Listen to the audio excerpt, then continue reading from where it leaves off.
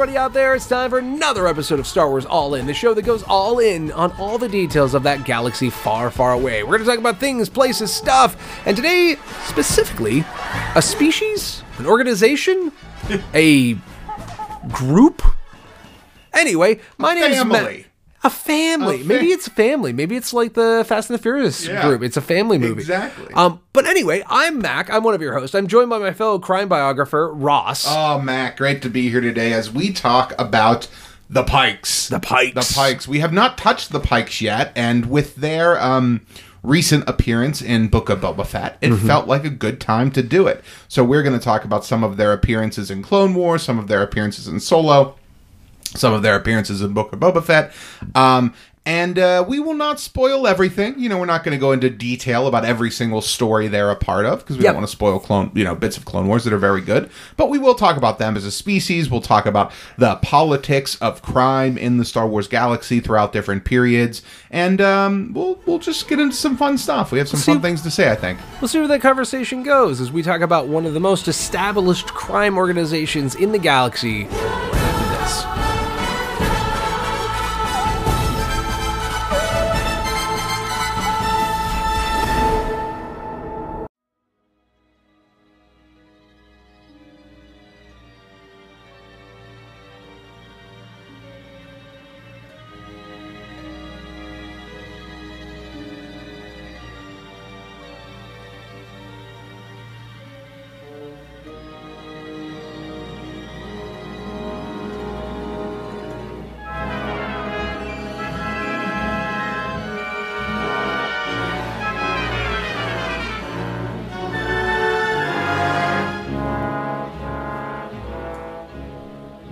Alright, so this is an oft-mentioned, but only recently shown corridor of the galaxy, I'd say. We have heard about the Pike syndicates in numerous times. I think it starts with the EU. It might even go back to like the newspaper strip. It might be that old, just the word Pike with a Y. But it wasn't until Clone Wars that we sort of got the visual motif of what they were going to look like. And now they've appeared in numerous Star Wars production, both live action and non. We saw them in Solo, a Star Wars story. We've seen them in Rebels. We've even seen them now recently in Book of Boba Fett. And they are arguably the second most important crime syndicate operating in the galaxy behind the Hutt cartels. Yeah, that's a good way to sort of, how should we put this, to categorize their importance. You know, we think of Jabba the Hutt as being this big crime lord because we've known about him since 1983, and, you know, we know he's the one ruling the galaxies, you know, black market, for lack of a better term. But we only really ever get to see in film Star Wars, you know, crime among the outer edge of the galaxy, you know, among the expansion territory and the Wild West as it is. You know, the crime we see on Coruscant is bounty hunters and, you know, political assassinations. It's not your day-to-day crime. We don't get to see much of that in the Clone Wars. And so the reason I point that out is, you know, we know that all of these crime syndicates exist other than the Hutts, but we have not gotten to spend a ton of time with any of them. You know, obviously in the 90s, we got to spend some time with Black Sun and, you know, get to know them. And I think that kind of got everybody's head wrapped around all of these other ideas of these different syndicates out there. And then obviously we've got, you know, now Crimson Dawn, this newer syndicate that is, you know, coming up and becoming a big part of the universe. So we're building the blocks in new canon of some of using some of these names and some of these things, but all kind of gelling them into one sort of landscape of the underworld, and really laying out the hierarchy. Yes. For lack of a better word, like you said, you know, the Hutts and then kind of the Pikes as far as what we've seen in Star Wars, but also as far as probably their strength and their, you know, for lack of a better word, like reach, you know, goes. So we have the Pikes. The first time we really see them is in Clone Wars, and we see them in a couple sort of memorable moments and scenes. One of the biggest ones being when, you know, they're investigating the disappearance of Sifo-Dyas. Yes. And the Pikes are heavily involved in that. It turns out they're responsible because of Dooku for shooting him down and held him imprisoned along with his aide. And, you know, we're not, we don't need to get into all the details 'cause we're not here to spoil every single Pike story, but that is our sort of one of our first major introductions to them where, you know, there are other times they pop up. Obviously, we see in the last season of Clone Wars, Trace and Martha go to you know, the Pikes, and there's that great scene where we see Kessel, both the positive and negative sides of it there. So we get to see a lot of them in animation, mostly though with their helmets, you know, their face masks on. I was gonna say, I think for the most of the first appearances, they have these large hexagonal sort of like head shapes, and the primary thing you think of when you see the first design of the Pikes is, wow, those guys have really small faces. They do. They have small faces and they like their drugs. That's kind of what you think of at first. Well, I'm sorry. You mean they're medical? They're medical spice. Yeah, because they have a card reasonable for that. People. Yeah, no, there's you know, it's we wouldn't deal with illegal spice. This is what does spice look like? It is pretty great because what they're basically established in most versions you see them is, they are most controlling over this particular type of drug trade. It is spice, this mind-altering substance that comes as this kind of golden dust. And most of our stories so far involve that. We have seen them in slightly, you know, how much infrastructure of organized crime they've built around that. But to quote Dune, the spice must flow. All of their stuff is about the trade and flow and free movement of this illegal substance, which is why, like, in the more recent ones we've seen, like you said, with Trace and Marta, we saw essentially them getting ripped off and them getting really mad about it and explaining to them just how brutal they are with the mules that they use to move this stuff around. We saw in Book of Boba Fett that they're just kind of claiming territory because it's vacant from Jabba, and any more ports that they can have to move this stuff around, warehouse it, and to be honest, oftentimes very obliquely enslave local populations to work on this stuff is it gives them a real sinister edge, because I think out of all the organized crime family, it doesn't seem like the Pikes are as ego driven as, say, like the Hutts.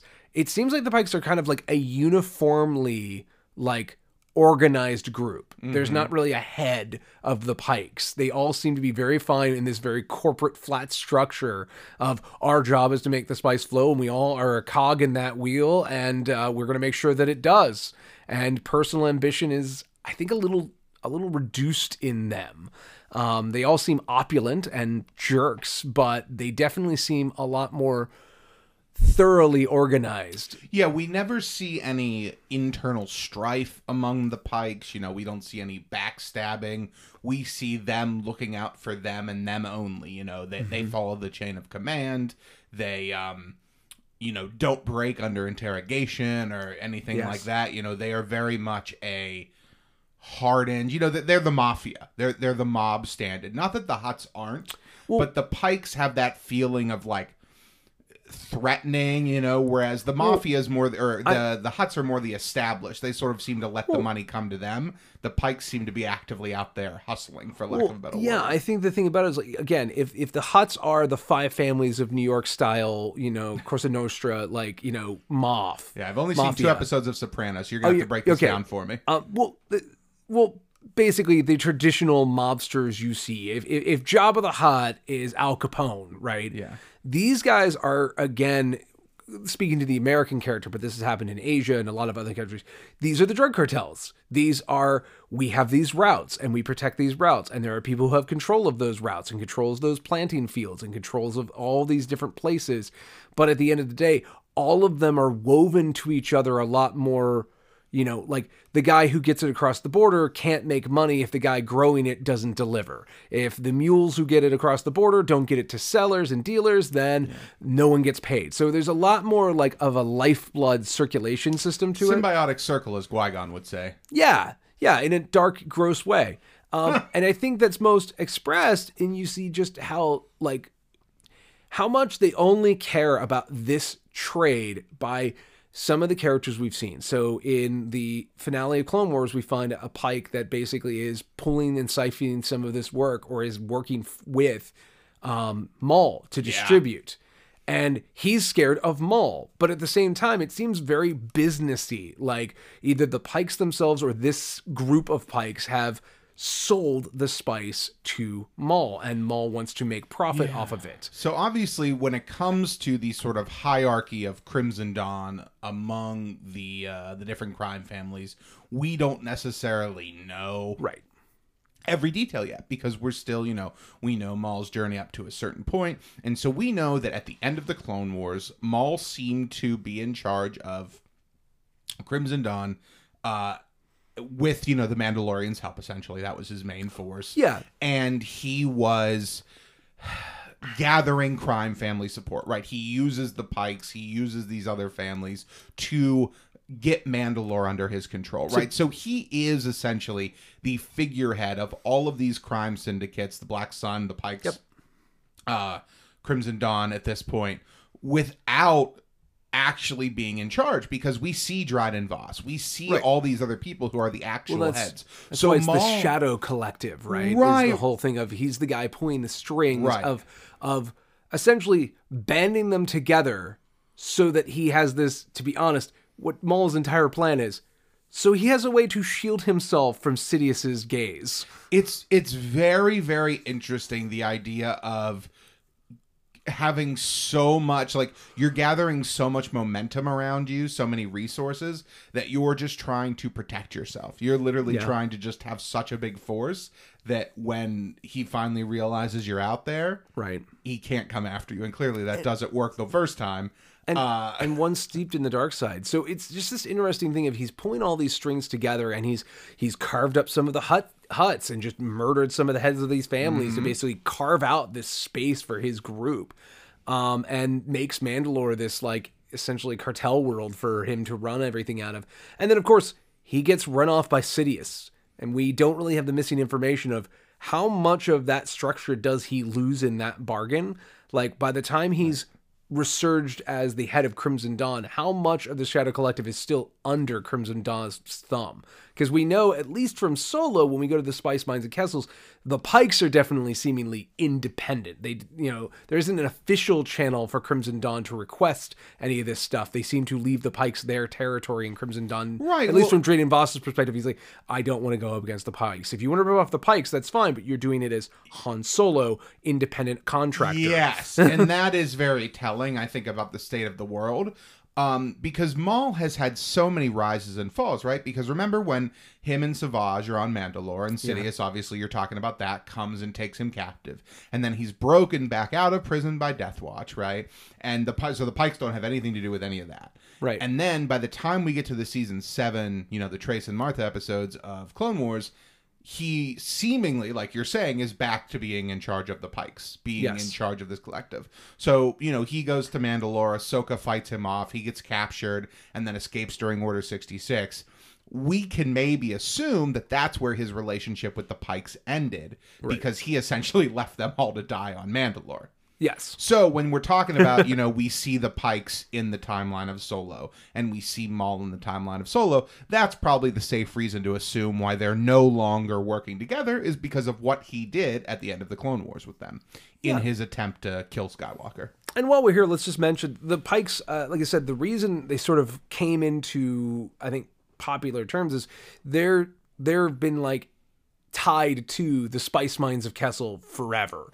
That there is this planet that you mine spice from, because it's apparently a mineral, and you mine it, and it's run by slaves, and the hotshot smugglers. It is the most infamous, like, high risk, high reward money run for a smuggler, and that was all because they talked about it having, like, these parts of it's got a whole series of black holes around it. And it also has all these different gravity wells you have to slingshot around. And when Solo sort of remapped that, I like how they did it, where there's one safe tunnel in and out of this territory, this maelstrom. And if you get out of that maelstrom, there's giant super monsters. There are black holes just randomly all over the place. Like, It is an insanely dangerous thing. The Pikes have a good setup as far as planet security goes. Yeah, they only have to way close in and one out. door. Yeah. Don't need a shield gate for that. And obviously it must make tons of money for them to maintain this relatively, like, you'd think if there was an easier place to get spice from, they would have found it. And I love that we saw all of that in Solo, and when we return to it in, again, chronologically in our world, the next time we see Kessel, we see it with the end of Clone Wars, and like, oh, that dirt mine quarry with all the like the totally bedraggled Wookiees and other people enslaved to us. Oh, that's the other side of the planet. Over here at the Palatial Estates, like there's this whole extremely opulent part to the planet as well. And it's really good to see that because the only time we get to see that is in animation in season 7 of the Clone Wars. Right. That's the only time we get to see that. And it's a really, really nice juxtaposition for, you know, how these rulers are living versus the quality of life their slaves have.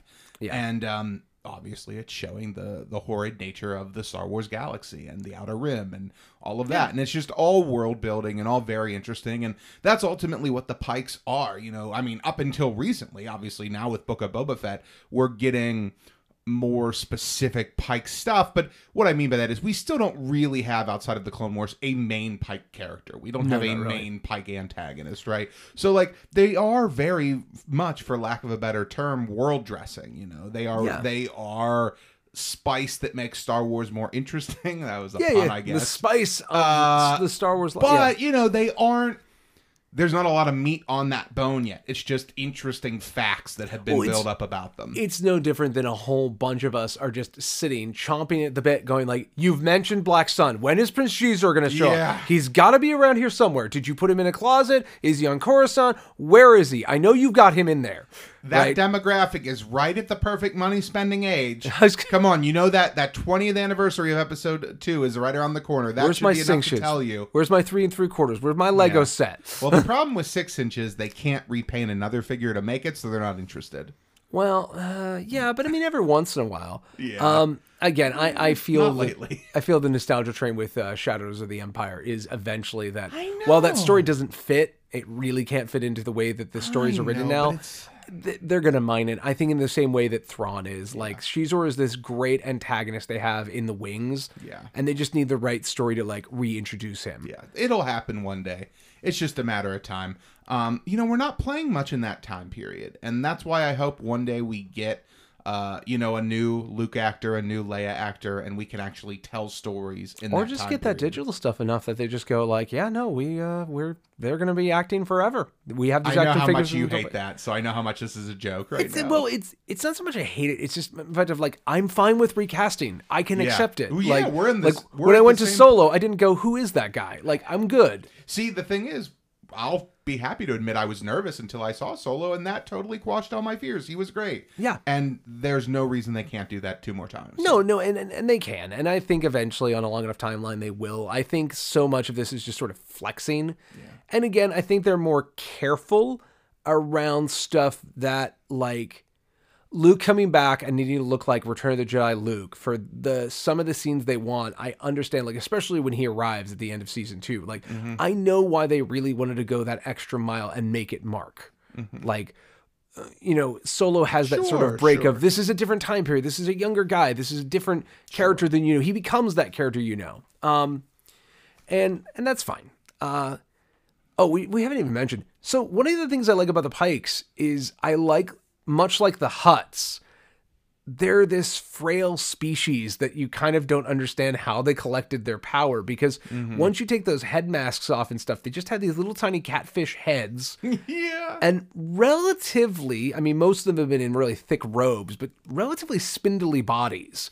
They are not physically imposing. They look beefier in live action. In animation, they look very thin and frail, like you could just snap them. Yes. Like they have like chicken wing arms or something. Yes. All in all, I mean, yeah, they are not physically imposing. It's the you know, you have 100 soldiers for every one of your enemies, and you're just overpowering them. Yeah. Very much like the Hutts. Most Hutts are not physically imposing, but because they can hire the Cad Banes of the world and the, you know, droid turret tanks with impenetrable shields, like, because they're made men who are yeah, protected. So that, it's, you don't need to be Black Chrysanthemum to, to have power in the Star Wars galaxy. Well, and it's a great continuation of the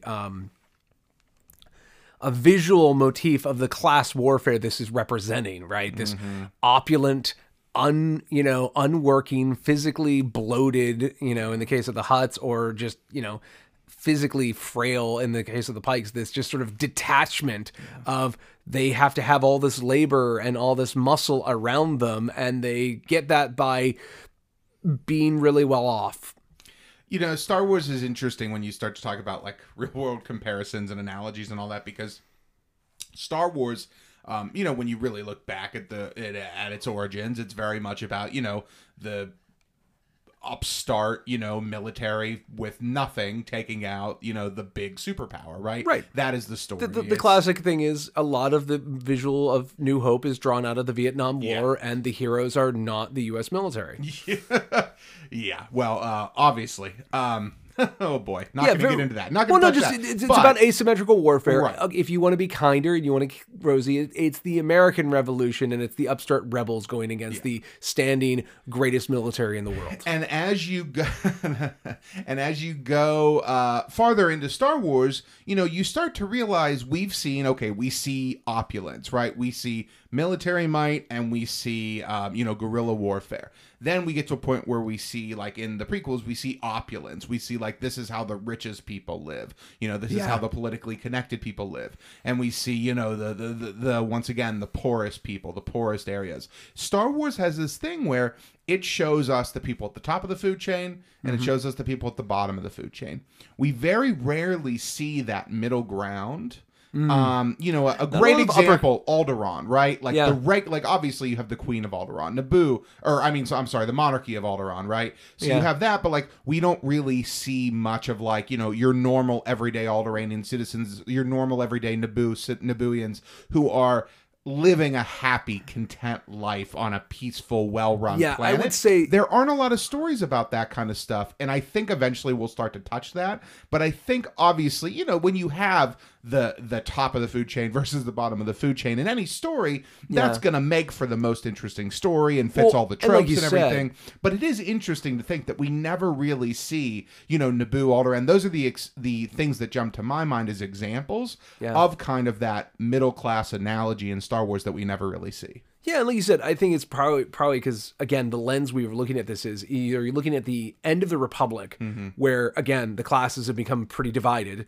In this case, we're definitely more talking about the political versus the industrial, because that's the schism that causes the Clone Wars. But even that is coming from the same politics we hear sort of, to be honest, being writ for the first time in the High Republic of, you have the Outer Rim and you have the core worlds, and basically we don't spend time in the middle because it's either you're established or you're the frontier, and the frontier is looked down upon by the established. And I think the nice thing is we see kind of class being used both positively and negatively. Like we have, Palpatine, who it definitely is a guy who has privilege and all this kind of stuff, got his senatorial seat and, has seemingly great amounts of wealth to pursue his Sith activities. Like he's really well set up. And we also have Bail Organa, and we're seeing like what the good billionaires are doing in Star Wars, right? Yeah. And then when you get to the Imperial times, you have the classism being really structured by the Empire is a collectivist in all the wrong ways, like how World War II Italy was, of stealing all the means of production. Oh, this is a great factory. It's the Empire's now. And so you're seeing that whole controlling sense that basically makes it that if you're well off, it is because you're either inside the government or you're not. And we get to see a lot of that. And that, again, smashes everything down that we're not really able to see the middle class. And I think, to be honest, if we're going to see it, I think Book of Boba Fett, Mandalorian, and pretty much the majority of the timeline up until essentially where things kick off with the sequel trilogy is where we should see that. When the galaxy is relatively at peace, the middle class is probably opened back up again. Crime is probably relatively manageable. The worst of it's probably in the dark, dank parts of level 1313 of Coruscant and the Outer Rim. But if you like, I'm just saying that I'm thinking that Corellia was probably an okay working class planet during the Republic. It's an absolute awful diesel greasy mess, as we saw in Solo. And I'm going to guess by the time of the sequel trilogy, it's probably cleaned up and made something of itself. Well, it's funny you say that because, we talk about like the Book of Boba Fett taking place 6 years after Return of the Jedi. So, starting to get into that time period you're referencing. Yeah. And now that, we're kind of saying it out loud, it's kind of funny. The story of the Book of Boba Fett is, sort of person driving out the organized crime so that middle class can come back and thrive. They talk about the workers district and all of that and how there's no work available and there should be, and he can make work available. And he's, for lack of a better term, doing it by offering the jobs and making it happen. I think what you're getting at is like Freetown represents a bunch of people kind of sick of this stuff they don't have to take anymore. They don't have to take crap from the Empire. It's disbanded. They don't have to take crap from the Pike syndicates because they're a bunch of jerks who don't even belong here. And last but not least, the New Republic, they're busy. They're not even paying attention to this planet. And you're right. Like by the end, Boba Fett, even though he's technically, the major domo of this crime world, the way he's talking about regulation and the way that community of Mos Espa becomes down in the end, like he's like a few stone throws away from becoming a community organizer, right? Like he's running bingo on the weekends. Well, I mean, to be really honest, like there's a certain level of decorum that is coming back to, to be honest, the nice town on Tatooine. I'm sure Mos Eisley is still a dump, but it's interesting because I think it was also, I want to say, I can't wait to see it shakes out with the Pikes of were they taking Tatooine because it was just an opportunist thing? Or is it because out of desperation, they just need to claim more territory because maybe their territory is shrinking? Or was someone else putting them up to it? That is, there's lots to still uncover there if they do another season. Because I remember in the EU, when they, I have to be honest, when the EU started getting really... what's the right word? Tired and really spending time on a lot of mundane things, which are neat. Like I like knowing that calf is coffee in Star Wars, and I like that they were sharing a cup of calf. They're on Coruscant today, the Good Morning America of the galaxy far, far away. I remember they talked about one of the things that really crushes the crime and makes it better in the New Republic, which might carry forward to this New Republic, is most forms of spice were decriminalized. And so there's a lot of if it's not illegal. There's a lot of very modern governments in our world that advocate that is the best way to do it too, is to make it illegal and support people and not send them to jail for it. So I mean, there's modern art, like especially when you talk about the 20-some years between then and now, the way the viewpoint has changed around the world. Well, yeah, and with countries decriminalizing. Yeah, just the idea that spice, no matter how terrible it is, the social cost of dealing with addicts and curing them and hospitalizing them and all that kind of stuff, is that actually more costly than dealing with all of the organized crime that comes out of it being illegal? If we make it, decriminalized, do we not only save ourselves, and I mean, I'm not getting into U.S. politics about the jailing and stuff, but I mean, just totally overall, like, does it cost more for a civilization to fight it as an illegal substance, or does it make it more sense to make it legal and just fight the social ills that come from that? Mm-hmm. Is that easier to deal with than actually an organized crime that you're fighting? And when you're talking about this, obviously in the real world, there are benefits to both, right? Like there's no perfect solution. Right. There are tax implications, and of course, all sorts of other reasons why a government might want to do things. But this is what the sequel trilogy was missing. Is like, I understand it was. Most people don't want that, but it's what makes Star Wars feel like a living, breathing place is the nods of like, why are the Pikes powerful? Because of spice. Well, if there is no spice, well, that would make them unpowerful. Well, that would be interesting to see what that would do to the universe. And these shaping and molding and twisting of the universe is the stuff I think that really opens it up and makes you feel like it's a place. Like when Mandalorian season 1 starts and you find out there's a bounty hunters guild and that most of the bounty hunters you've seen up to now had a fob or a puck inside their pocket somewhere. Yeah. That is the legal mechanisms that allow them to operate on all these different planets on the galaxy on these bounty hunter runs and sort of have a jurisdiction that's respected by most civilized worlds of like, this is the only answer for the frontier. We can't police all of it. So you are interim police. And so while you're not deputized, you're not a law officer, you are part of the infrastructure of the law out here. Yeah. And I think seeing all that stuff is really, really important. And I hope we do get a Pike character, because I think the other thing with the Pikes is they're very much in that classic sci-fi trope of, yeah, all Pikes are spice runners. Yeah. What about the good Pikes? There are no good Pikes. They're all spice runners. Every single one of them is involved in the spice trade. I mean, yeah, we... If you're not following here, I mean, think about it this way, right? We never got to know a stormtrooper until we saw Finn take off his helmet, right? Same thing. That's what we're talking about here. We want to see, what does your average everyday Pike think about? We want the Thrawn Ascendancy trilogy for a Pike. Yeah, I want them to break out of being a monolithic species into, oh yeah, this is a group of people. And hopefully we'll see that soon. I hope so. I mean, we've gotten so much. They're such a cool design. They've been in nothing but great content. Every time the Pikes show up, it seems like a great episode. So we're happy to see them, and I know we're going to see more. So Mac, eventually we'll get to talk about them again. But for now, I think that's all we have to say. Let's go wrap this one up.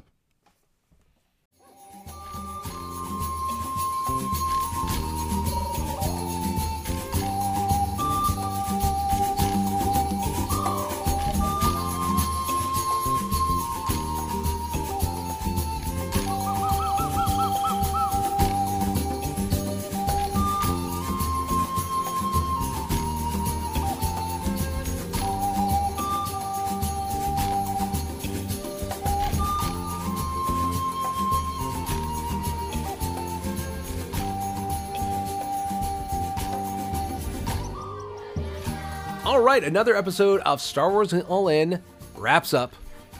Yep. Been good times. Yep, we've landed the ship. We are refueling. I'm running off to get some, roasted shack. We're gonna have some fuzzy tauntauns over at the bar. Speaking of which, let's just make a quick comment of at time of recording. All the news and the YouTubes and all this stuff. We're starting to see what that Galactic Star Cruiser is like, what it's like to be on the Halcyon. Yeah, we have some boots on the ground there as we speak. Friend of the show, Chris, is there experiencing it for himself. And we will have him on the show soon to talk about it.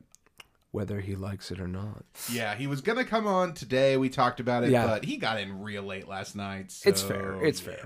But we do want to talk about that because it's one of the more interesting things going on in Star Wars, along with, did you see, I guess there was a trailer that came out? A trailer for Bad Batch Season 2? Not yet. A trailer for more Star Wars Visions? No, not yet. A trailer for Solo 2? Make Solo 2 happen. Make Solo 2 happen. No, it was for that little indie mini-series they're releasing in May. Miss Marvel. Also, there is a trailer out for that. It looks delightful. It looks super cute. It looks adorable. Yeah. No, I'm talking about the return of Ewan McGregor to the role that we all love him for. Yes. Train Spotting 3 is coming. Where... All right, sorry, I'll stop. So the Obi-Wan trailer, I've only watched it once because I'm basically at a point of, I'm sold. I know I'm in. I don't need to see any more. I am now officially staying off all spoiler boards. Wow, you're living my life. Except on purpose. I just naturally avoid it because I'm real. Well, I like it for like merch and stuff like that. Like I like early spoilers, like I like little spoilers, but I don't want the whole kit and caboodle ruined for me. So, well, and so many of these things, since the Marvel sort of like marketing cycle really has gotten going, they're so smart about the fact of like showing you very specific scenes that are either pointing you in a direction towards what the story is or totally throwing you the other direction. It's gonna be interesting to see because the Kenobi trailer specifically feels like it showed a lot compared to previous first Star Wars trailers. Yeah, and we're only 2 months away, so it's gonna come quick. I don't know. I don't want to see any more. My general vibe on it is it's a confusing trailer to me because I feel like it's like two amazingly awesome Star Wars shows I absolutely want to watch, but apparently are the same show. Because there's the introspective, like I'm waiting for him to almost like write haikus in his loneliness and like reflecting on all the things that have happened to him that brought him to being here on Tatooine and, being this warden for this boy he needs to protect, but never really part of this boy's life, just watching him from afar and protecting him from over here and keeping his identity secret and not wanting to let anyone know that he's a Jedi or anyone of import. And then on Coruscant, the Inquisitors are hunting down the last of the Jedi and murdering them in the streets. And apparently, this one Inquisitor is between those two worlds, stitching them together, looking at Owen Lars and saying, really strong lines. It's fascinating. And the more I've watched it, the more I've processed it, the more questions I have. Like, is that the Grand Inquisitor? Is that who's in that trailer? I don't know. He seems really interesting. I wouldn't want to follow up Jeremy Irons. Good for you.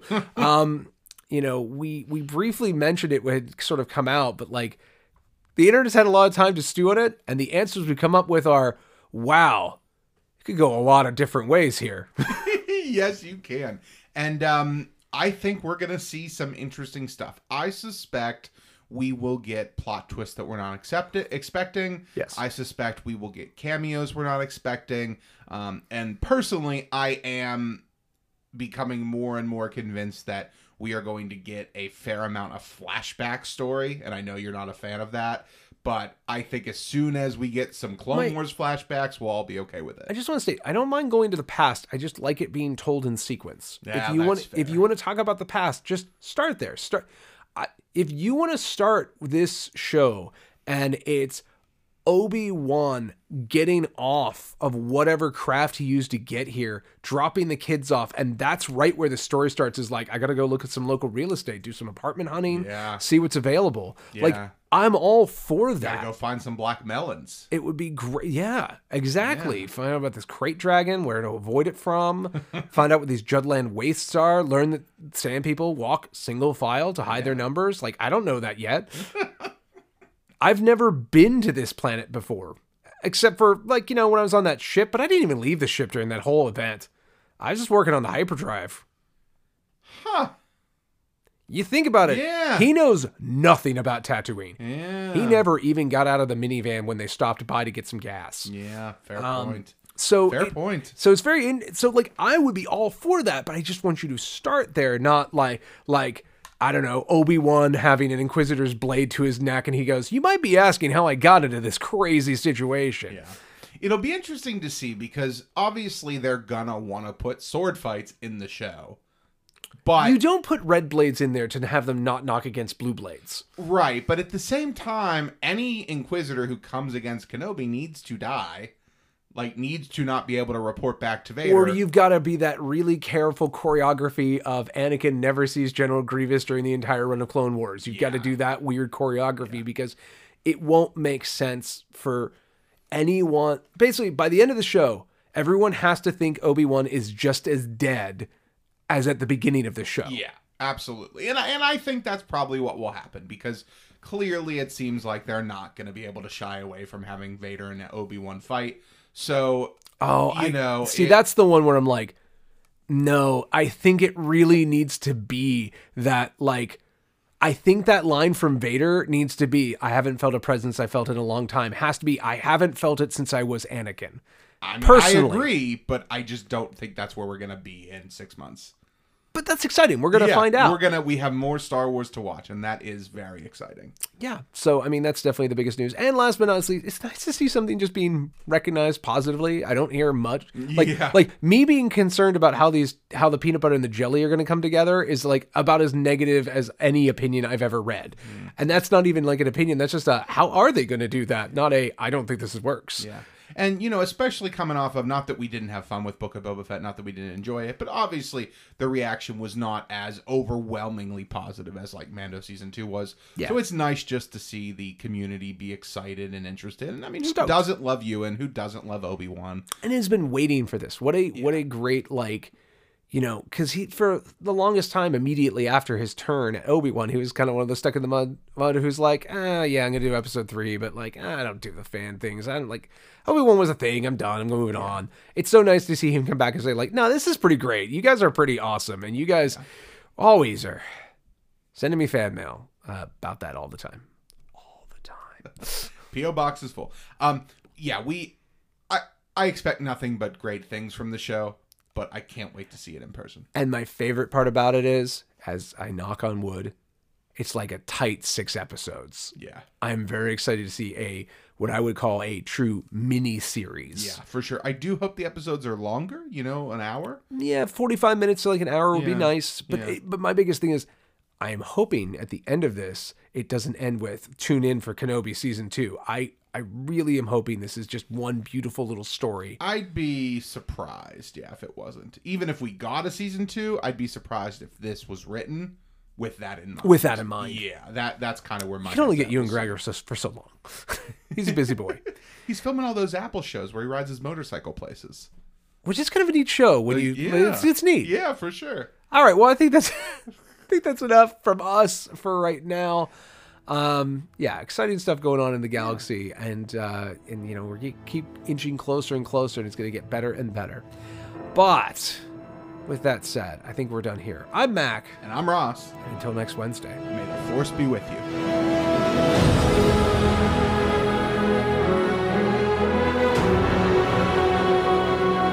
This production is not endorsed by any other property and is the sole responsibility of Mac Purvis III, Ross Grieco, and those involved in its production. It is meant for entertainment purposes only.